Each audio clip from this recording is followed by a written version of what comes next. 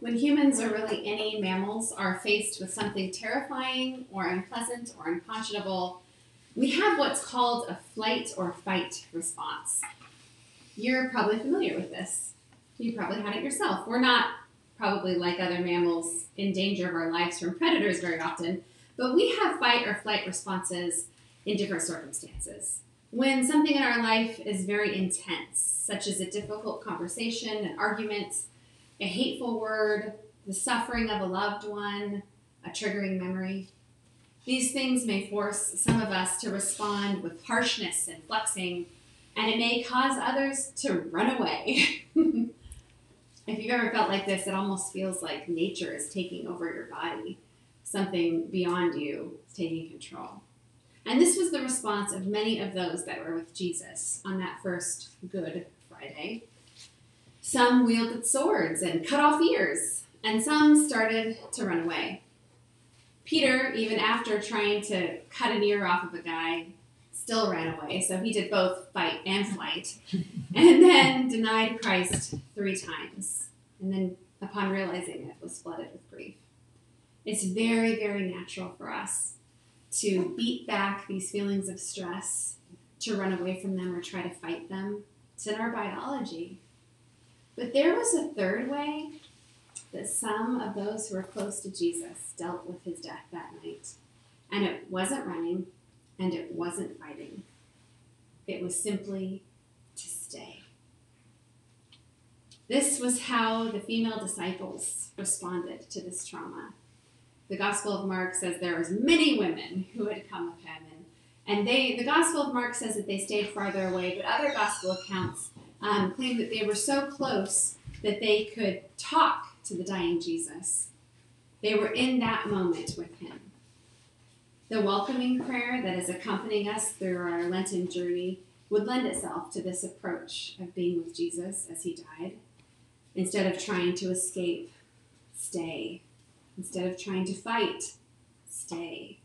Be in the moment, no matter what occurs. I'm not sure if any of you have had the experience of being in the room when a loved one dies, but it's a strange and intimate and sometimes really beautiful moment. As a pastor and chaplain, I have been in the room when people have died when the family knows that that person is going to die, and I've been in emergency rooms where they were just eating lunch at Red Lobster and ended up in the emergency room with their dad dying and had no idea what was going to happen. There's just surprise and shock. I've been in both circumstances. And in both sets of circumstances, something incredible happens. People get real quick. Everything else is shedded away. Their inhibitions and any kind of thought about what's happening next, and they allow their love to flow freely in that moment. They focus on their loved one who is experiencing this inevitable passage of human experience, death, and they're not worried about anything but being right there, right then. They stay. Being there is intense, it's hard, but I've never heard a loved one say they regret it. I always hear the opposite. I'm so glad I was here. I'm so glad I was able to tell them that I love them. I'm so glad I was able to say goodbye. Those women, and some of the Gospels say that John was there too, chose that third way. They did not run, they did not fight, but they stayed. And they must have given Jesus such immense comfort. We know from this end that Jesus rose the third day and he did not stay in the grave, but that does not mean that his death was any less scary or less painful. Think about the ways that he said, God, please, if it's possible, please let this pass from me. Why have you forsaken me? He bled out. It was awful for him. To have that steady flow of love coming toward him had to have eased that suffering. And there must have been countless things that didn't make it into the biblical canon. Countless words of encouragement from those women who loved him. Stories of better times. Words of assurance. Reminders of who he belonged to. Today is Good Friday. It's the day where we remember these moments. We remember these moments of these women staying, and we remember these moments of Jesus dying, and we also remember how he was publicly executed after being betrayed and had an unfair arrest and a junk trial, killed by the religious institution for power, for control, for fear. We know that it was inevitable for Jesus to die because he would never dial back his love. He would never dial back his ministry. He would never dial back the truth. And all of this created that first nightmare, Good Friday, a nightmare that so many of his closest followers ran from. I think that if we were honest tonight, we would know that we often do the same. When faced with pain and injustice, and if we were there that night, we would probably have done the same. We're even tempted to do it now, thousands of years later. We want to skip to the Cadbury mini eggs and the Peeps. Notice that I did not say Cadbury cream eggs because those are gross.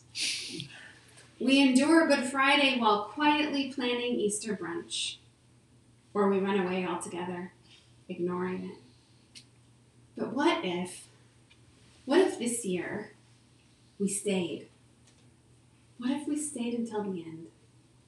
What if we felt the tear in our hearts like the cloth ripped in two of the Holy of Holies? What if we felt the gut-wrenching cries of Jesus' mother as her child bled out? What if we imagined standing there with the others and saying one last goodbye? What if we stayed in our discomfort, in our fear, in our grief, and in our confusion, and asked it what it will teach us? What new space can it open in our hearts and minds? And what healing and perspective it can bring? How would it affect our experience of Jesus? How would it affect our experience of Easter? How would it guide our lives as Christians and as children of God, as part of the human family, to stay? Could we then perhaps learn to rise above those old habits of fighting or running?